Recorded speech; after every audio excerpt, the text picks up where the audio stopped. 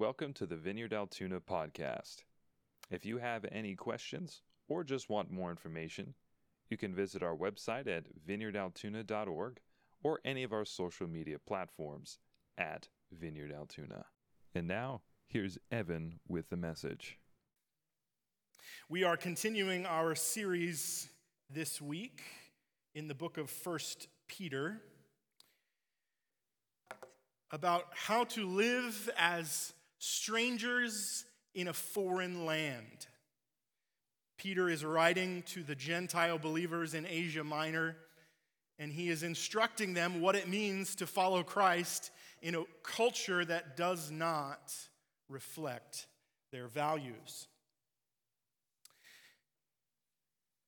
And we will be in 1 Peter chapter 2 this morning, starting at verse 4. I would encourage you to open it up in front of you, whether that's on your phone or in your Bible. If you don't have one and you wanted one, we have some paper copies down here. Don't be afraid to come up and grab one. But we're going to be diving pretty deep into this passage this morning, and so I think it would be helpful to have it open in front of you. 1 Peter chapter 2, starting at verse 4. As you come to him, the living stone, rejected by humans, but chosen by God and precious to him. You also, like living stones, are being built into a spiritual house to be a holy priesthood, offering spiritual sacrifices acceptable to God through Jesus Christ. For in Scripture it says, "See, I lay a stone in Zion, a chosen and precious cornerstone, and the one who trusts in him will never be put to shame." Now to you who believe, this stone is precious. But to those who do not believe, the stone the builders rejected has become the cornerstone, and a stone that causes people to stumble, and a rock that makes them fall. They stumble because they disobey the message, which is also what they were destined for. But you are a chosen people, a royal priesthood, a holy nation, God's special possession, that you may declare the praises of him who called you out of darkness into his wonderful light. Once you were not a people, but now you are the people of God. Once you had not received mercy, but now you have received mercy.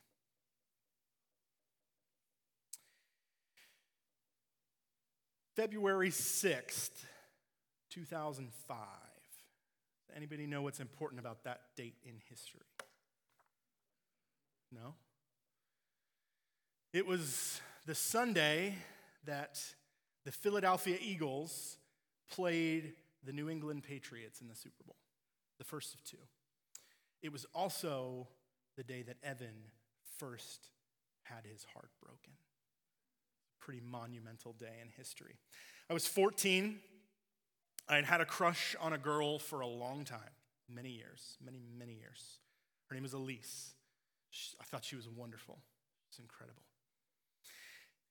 But I had never dated anybody. I wasn't allowed. I was homeschooled. Yes, you can laugh at that. It's funny. I was homeschooled, so I didn't even know what that was. I was like, what's dating? I don't know. I just know I have feelings, lots of them. I don't know what to do with them. And so I'd had this crush on Elise for years, and I thought to myself, what am I going to do something about this?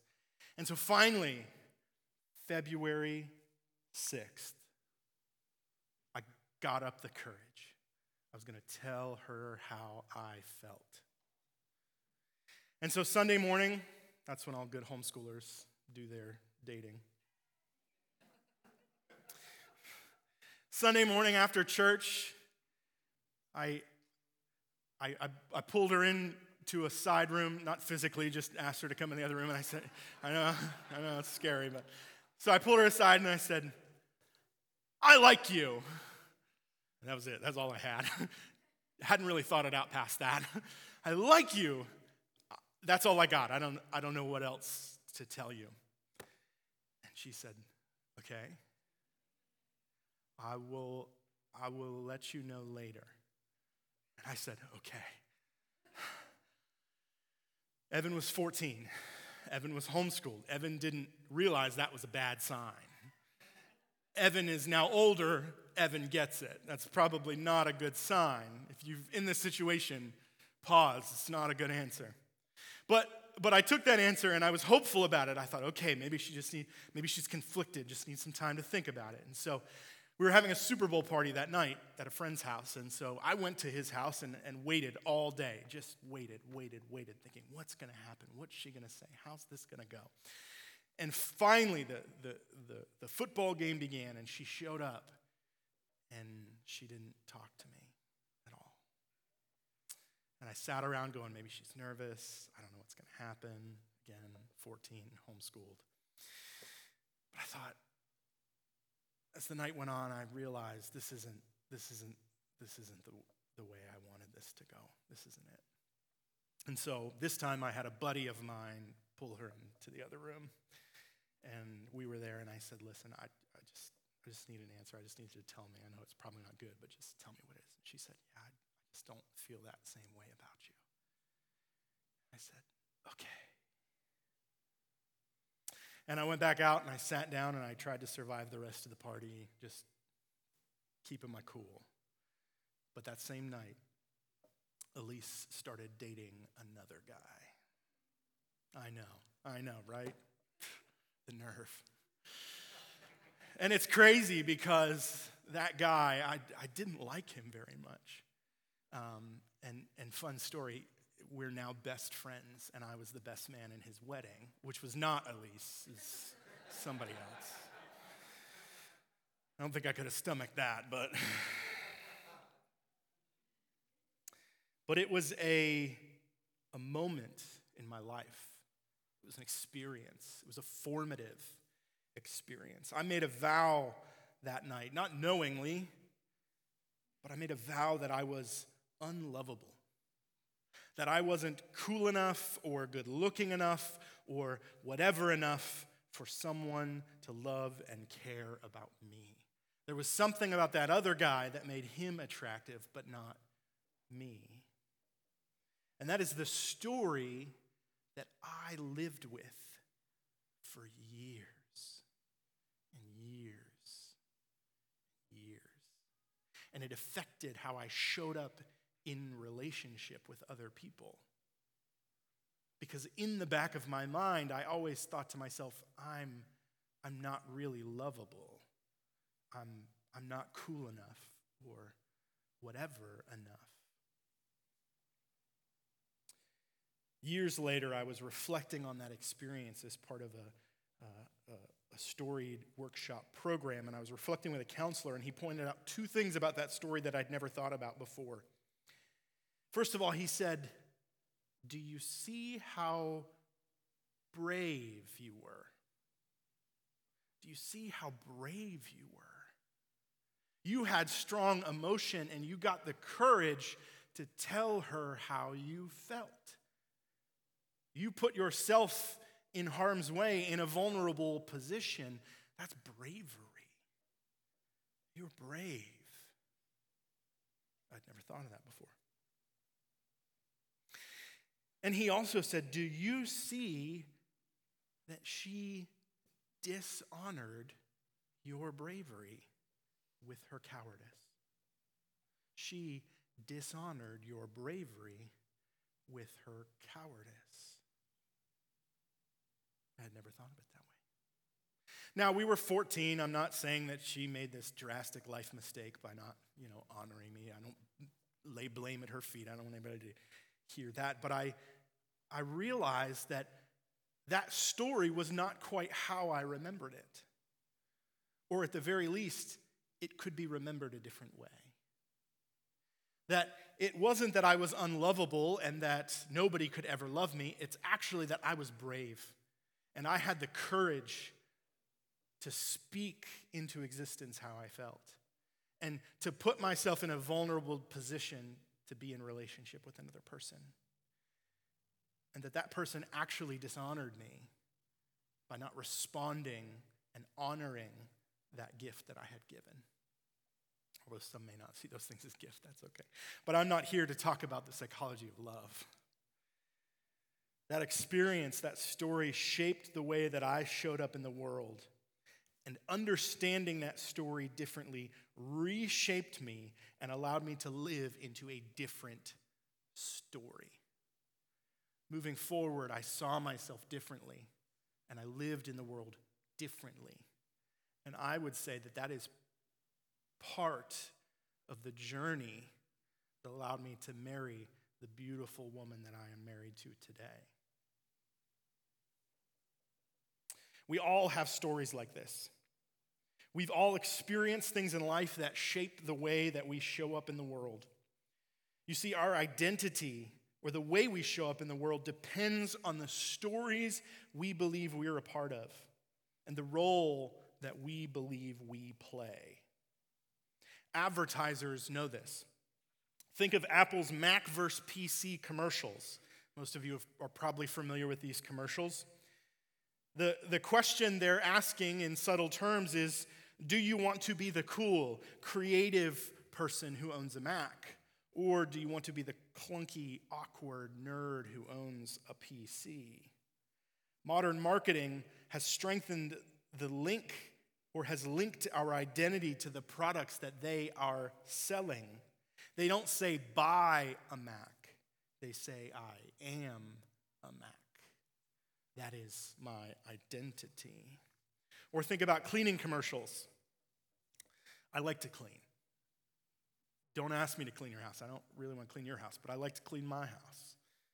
And so those cleaning commercials, they target me sometimes. But think about it. We're not actually buying cleaning supplies. We're buying the story that we too can have sparkling clean houses, because that's the story we will live if we have that product.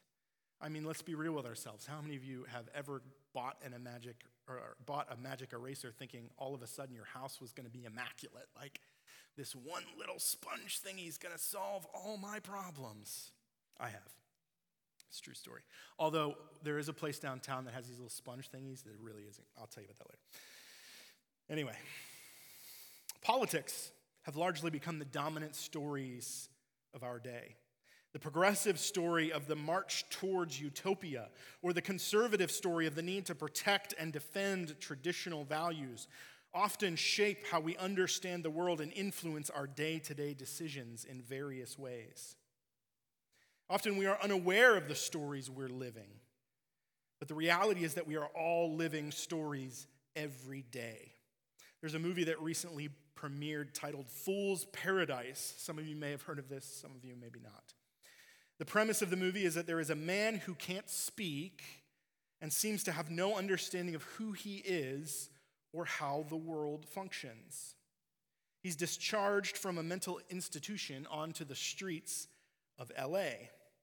And it turns out he's a dead ringer for a famous movie star.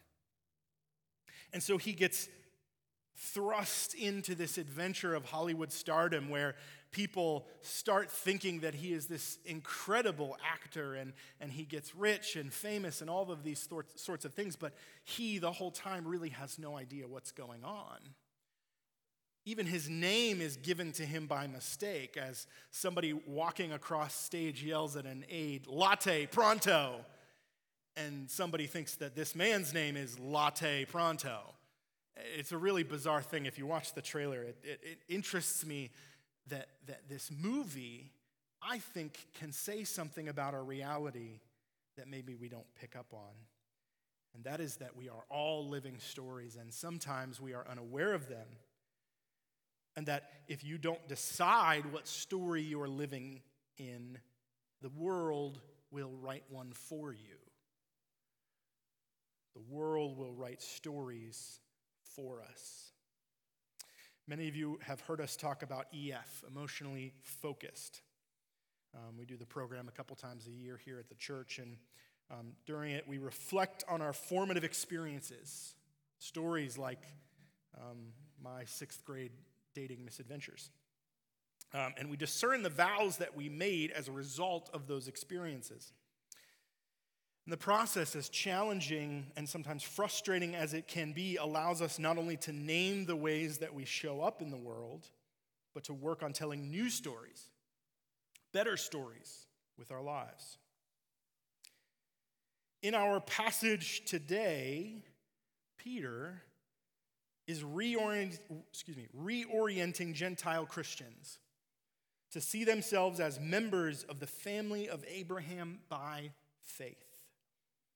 In doing so, they are enabled to see their sufferings as part of a larger story of chosen exiles, sojourning for a new home. He is imparting to them a new story that they can live into, an identity that will help them make sense of the world they live in and to remain steadfast when challenged. I found as I worked through this text, as I said earlier, that it was bursting at the seams with depth and richness. So I'm going to do my best to unpack it, just begin unpacking it for us. But in reality, we could spend a whole year simply dwelling in these verses. Derek and Jerry challenged us to spend 15, 20, 30 minutes each week reading through the entire book of 1 Peter. I think it's a great practice. I've tried it. It's hard, but it's good. To sit and read it and just soak it in. And as we soak in Scripture, new things are open to us. And that's the story of how I unpack this week. So again, I would encourage you to keep the text open in front of you as we comb through it this morning. Let's just start right there in verse 4. As you come to him, a living stone rejected by men, but in the sight of God, chosen and precious. It seemed like an odd place for this passage to start. I looked at the context, trying to figure out where this is coming from. It seems to just jump right into this section here. As you come to him. It was this phrase that, as I slowed down and marinated in the passage, that started to rise up and come to my attention. As you come to him. This is a process. It's an ongoing process of building relationship. It's not a one-time thing, but it happens over time. This identity shift, this formation happens as part of a journey. It's not a one-time, now I believe this thing. I didn't rethink my dating escapades and then go, oh, I'm actually a great guy. No, it took me time to go, you know what? I'm brave. I'm worth loving. I mean something to somebody. It's a process. I don't know if any of you follow Dude Dad on social media. He's a really cool dude that, shares stuff about dadhood. He has a video called Couple More Days Construction. And he said, people often ask us why we're called Couple More Days Construction. And he says it's because we're always almost done. There's always a project that's not quite completed. Dads, anybody? I have like 6 of these projects in my house where I'm like, thank you. It's like you got a project, you're like, this is like mostly done. I just need to do a few more things on it. We know what that's like as a church, don't we? So this is a process. It doesn't happen instantly. It happens over time. The becoming happens along the way. Famous tennis player Arthur Ashe once said, success is a journey, not a destination. The doing is often more important than the outcome. And that may not be 100% true for us who follow Christ, but the importance of the journey stands as we come to him. Him being the living stone rejected by men, but in the sight of God, chosen and precious. That is Jesus. And we'll come back to that in a little bit. But moving forward, what is happening as we come to him? So what? As we come to him, I often find there's commas. I had to think about what they were called there for a minute. Commas, you just take out what's in the middle of the commas and it helps me understand what's going on. As you come to him, you also, like living stones, are being built up as a spiritual house. You are being built up into a spiritual house. So as we come to him, as we come to Jesus, we're being built up into this spiritual house. Peter is using a metaphor of the temple. The temple, for the Jewish people, was the place where God dwelled. It was instituted by God in the wilderness, and it closely reflected the Garden of Eden. If you study the temple and how it is designed and everything that's supposed to happen there, it very closely resembles the Garden of Eden. There are cherubim that guard the entrance. There are decorative cherubim that guard the entrance to the temple. And inside, it's filled with images of trees, just like the garden. It is the place where God dwells, as I said. The place where heaven and earth are one, and it is filled with God's blessings. It's from the temple that God's holiness, goodness, love, forgiveness, and grace will flow into all the world. And what Peter says is we who are coming to him are being built into a spiritual temple. The place where God dwells. Peter is imparting to these Gentiles that they are not just random people, but they are in fact becoming the place where God seeks to dwell. I'm a metaphors guy, so this really speaks to me. I'm like, yeah, I get that. When the Holy Spirit comes, the presence of God dwells in us, just like the temple, becoming a place that emanates the presence of God and his restorative blessing. Peter is saying to these Gentile Christians, you are the place where God dwells. You are becoming that place. Moving forward, he says, you are being built up as a spiritual house to be a holy priesthood, offering spiritual sacrifices acceptable to God. The priests and the temple are gateways that connect God to people and people to God.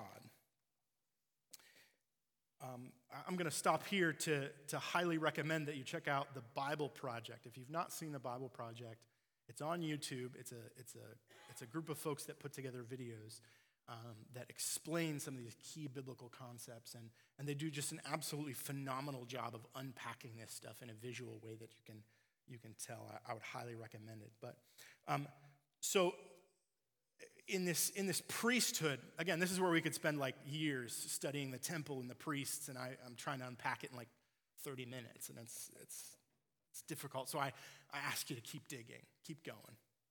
But if we look at this priesthood, this is one of the things I found really incredible. Adam and Eve, when they are placed in the Garden of Eden in Genesis, are commanded to work and to keep the garden. Okay? This garden is the place where God dwells, and Adam and Eve are put there to work it and to keep it.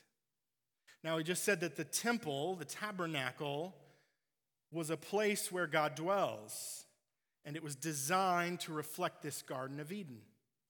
And inside this Garden of Eden, God put Adam and Eve to work it and to keep it, and subsequently, God commanded there to be priests who worked and kept the temple.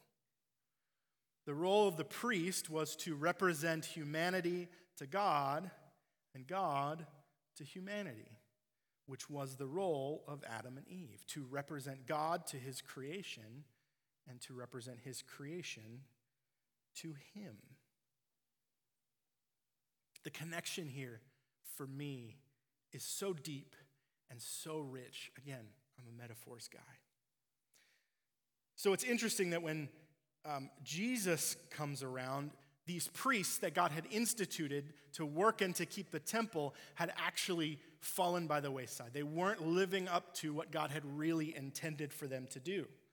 Jesus goes around forgiving people and restoring them so that they can re-enter the temple, so that they can come back into the temple, which was the priest's job. The priests were the ones that were doing those things so that people could be right with God. And Jesus steps onto the scene and becomes a sort of priest. And this is what Peter says: we, or the Gentile believers in Asia Minor, are becoming a royal priesthood. The charge of the first humans was to spread the garden, to be fruitful and multiply. As we are united to Christ, we are restored to our first calling as royal priests and rulers in the place where heaven and earth are together. We take up that mantle again, spreading the garden, extending the rule and reign of God. So the honor is for you who believe.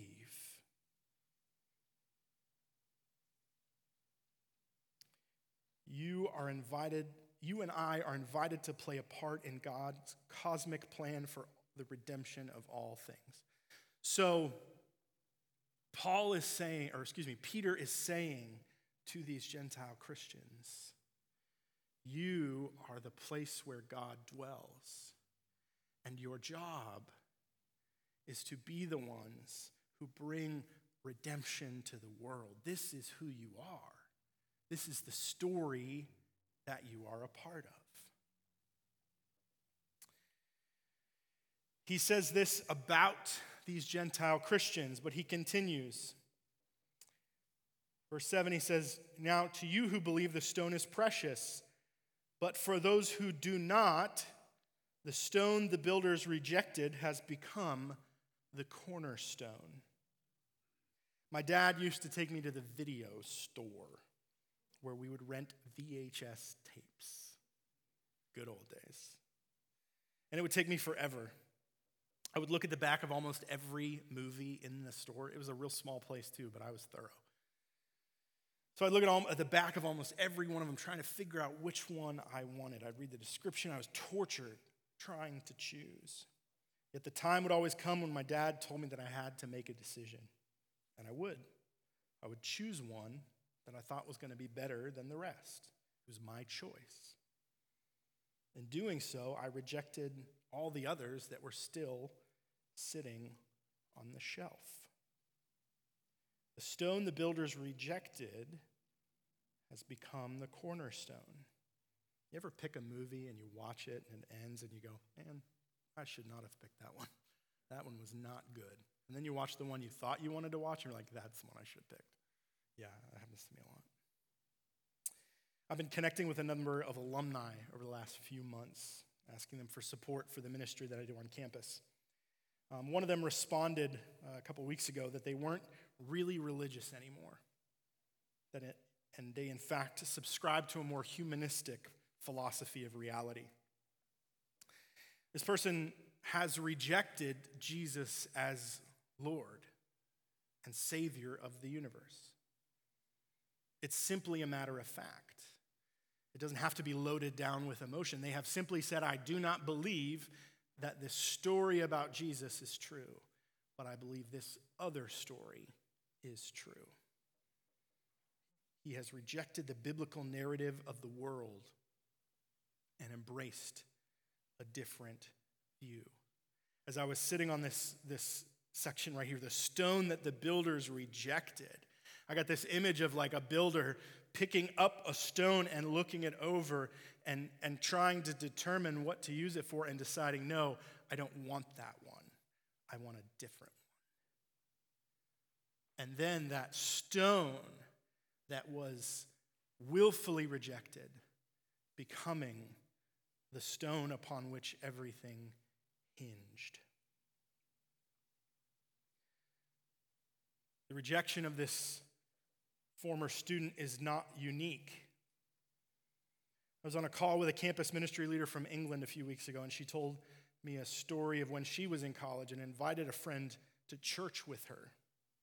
His response was that he didn't think Christians really existed anymore. He thought it was like an old-timey thing that nobody really did anymore. It's extreme, I know, but the UK is much farther along the track of postmodernism and post-Christian culture than we are here in the United States. But the truth is that we are on the same track. The largest growing religious affiliation in the United States is the nones, meaning those who don't claim any affiliation with religion. The stone that the builders rejected has become the cornerstone.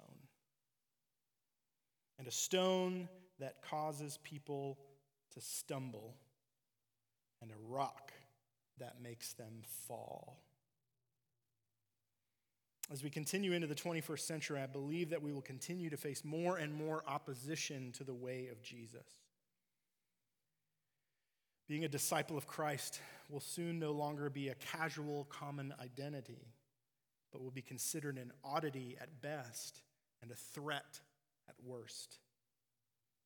What it cannot remain is unimportant and unexamined.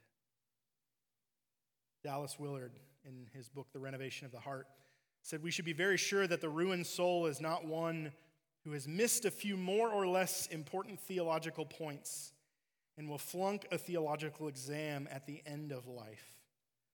Hell is not an oops or a slip. One does not miss heaven by a hair, but by constant effort to avoid and escape God. Outer darkness, as the Bible calls it, is for one who everything said and done wants it, whose entire orientation has slowly and firmly set itself against God, and therefore against how the universe actually is. To those who do not believe, the stone the builders rejected has become the cornerstone, and a stone that causes people to stumble, and a rock that makes them fall. They stumble because they disobey the message, which is also what they were destined for.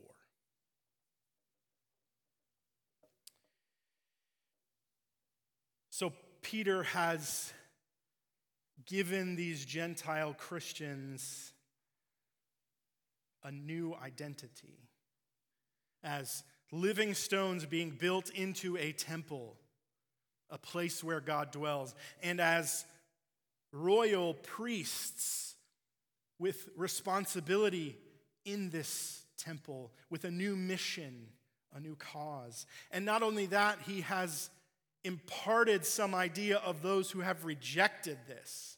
Because again, keep in mind, these Christians are facing persecution. There are those around them who have rejected the faith, that have rejected them and Jesus.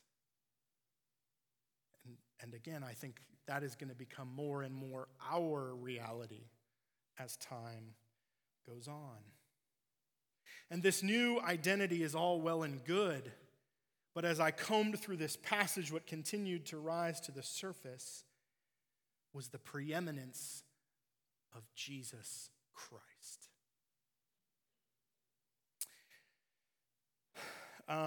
It's hard to explain this in any short term. I'm going to try, but I'm going through what a weird point in life. Some people might call it a midlife crisis. I'm not really sure. That might be it. But as I've talked to others and done some researching, some call it the dark night of the soul.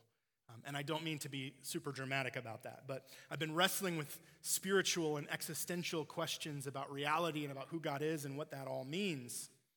And what I keep coming back to in this journey, as I continue to ask these questions and find a sure footing for my faith, what I keep coming back to is Jesus.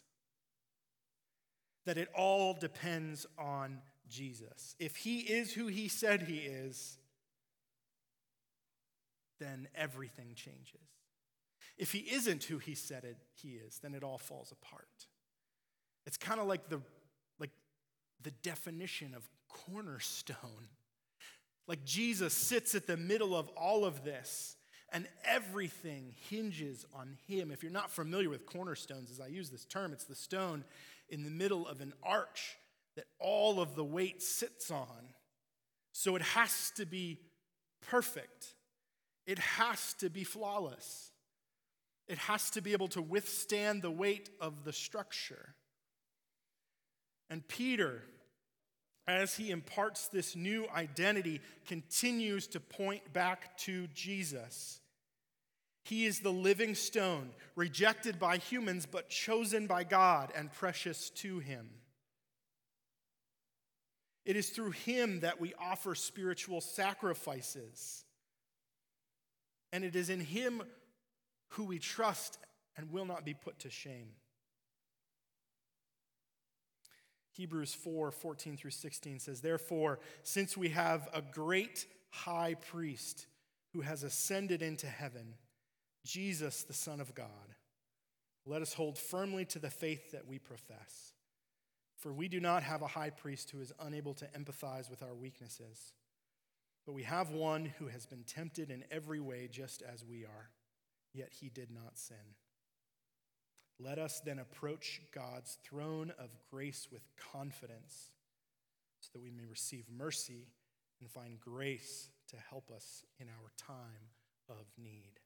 This new identity that Peter offers to these Gentile believers rests on the foundation of Christ. And that foundation is strong and secure, and because of him we can come before the Father.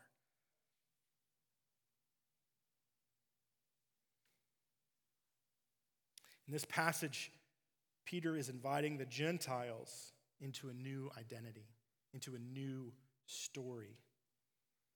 Inviting them to see themselves as part of a new thing that God is doing, but also as part of an old thing that God has been doing. It's like putting on a new pair of glasses or remembering a story from our past differently. This new identity is of a new temple built on the foundation of Jesus himself. A chosen race, part of the family of Abraham, a royal priesthood, a new kingdom of priests, representing God to the nations and the nations to God, and a holy nation, a people for his own possession. For people with this new identity, it changes everything. The old story is that God doesn't care about us. We must be doing something wrong. Why are we being persecuted? God must have abandoned us. But the new story is that we are chosen and holy people in exile, being built into a new temple, offering spiritual sacrifices to God. And this suffering is for a purpose. Jesus was rejected, but he is chosen and precious to God. I am being rejected. I also am chosen and precious to God. I love the way that Peter ends this section. He says, "But you are a chosen people, a royal priesthood, a holy nation, God's special possession, that you may declare the praises of him who called you out of darkness into his wonderful light. Once you were not a people, but now you are the people of God. Once you had not received mercy, but now you have received mercy." Two things I want to point out in this section and then finish up. Starting with the second part. Once you were not a people, but now you are the people of God. Once you had not received mercy, but now you have received mercy. Peter is referring to what is one of my favorite stories in the entire Bible, and that's the book of Hosea. If you're unfamiliar with the book of Hosea, God tells the prophet Hosea to go and to find a prostitute and to marry her, which is like wild for biblical literature in my idea. Like growing up, I just didn't fit my conceptions of what Scripture is. I don't know if that's true for you. And so God tells Hosea to go marry this prostitute and then to have children with her while she is actively unfaithful. Let me read to you just real quick from Hosea chapter 1, starting in verse 6. It says, Gomer, who is a prostitute, conceived again and gave birth to a daughter. Then the Lord said to Hosea, call her Lo Ruamah. I think that's right. Which means not loved. Can you imagine having a kid and naming them not loved? I don't recommend it. For I will no longer show love to Israel, that I should at all forgive them. Yet I will show love to Judah, and I will save them, not by bow, sword, or battle, or by horses or horsemen, but I, the Lord their God, will save them. After she had weaned Lo Ruamah, Gomer had another son. Then the Lord said, call him Lo Ami, which means not my people. Again, not great name choices. For you are not my people. I am not your God. You see, Peter is referring to this Old Testament prophet who the people of that day probably would have been familiar with. He's alluding to this whole story. So in this one little section, and I love this, in this one little section, like 2 sentences, Peter is imparting a whole story.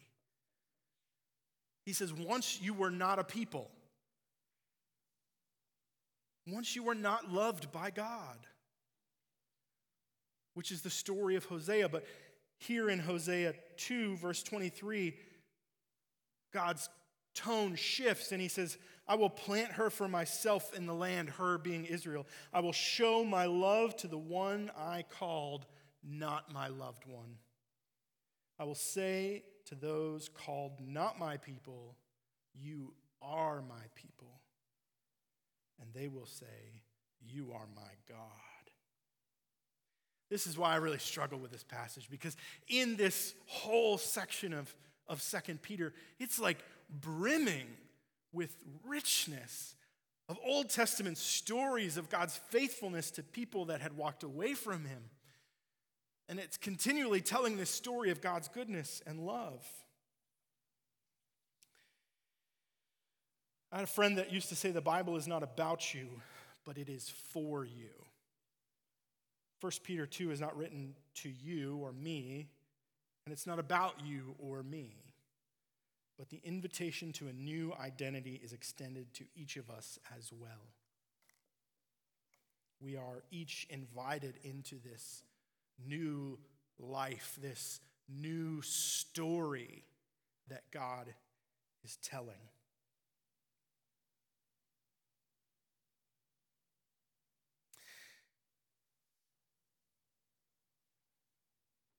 All of this is for a purpose.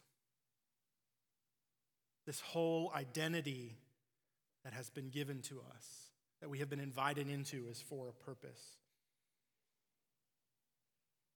You are a chosen people, a royal priesthood, a holy nation, God's special possession, that you may declare the praises of him who called you out of darkness into his wonderful light.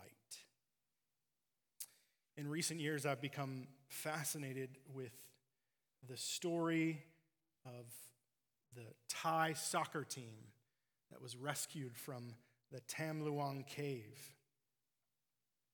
June 23rd, 2019, 12 boys and assistant coach from the Wild Boars soccer team went into the Tam Luang cave to celebrate one of the boys' birthdays. Many of you are probably familiar with this story. A surprise monsoon caused the cave to flood, trapping the team over 2 miles underground. A general rule of thumb in diving, in cave diving, is that you use 1/3 of your air on the way in and 1/3 of your air on the way out, leaving 1/3 as reserve. And I come to this, I realize, in transition well. As the boys were trapped, hundreds of people came in to help. Many of you are probably, again, familiar with this story. Hundreds of people, volunteers came in to help. And cave divers went into the cave to try and find the team to see if they were still alive. But the water continued to come down and the cave continued to fill. And again, as I said, the general rule of thumb is that you use a third of your air on the way in and a third on the way out. That way you have a third in reserve. But the divers that eventually found the boys had gone way past that, way past it in order to find these boys. It took the divers 9 days to locate them. It was a 6-hour dive to get to them against the current. And it was a 5-hour journey back. I spend like 2-3 hours in the car and I'm done. I can't imagine 6 hours in murky water where I can't see.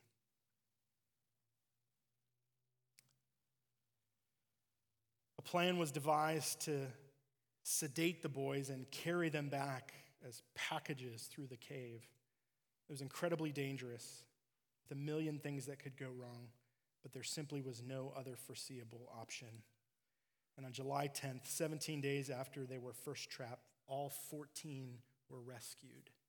Again, I highly encourage you to check out the story. And this is where I come to an end. This is our story. This is the identity that we are invited into.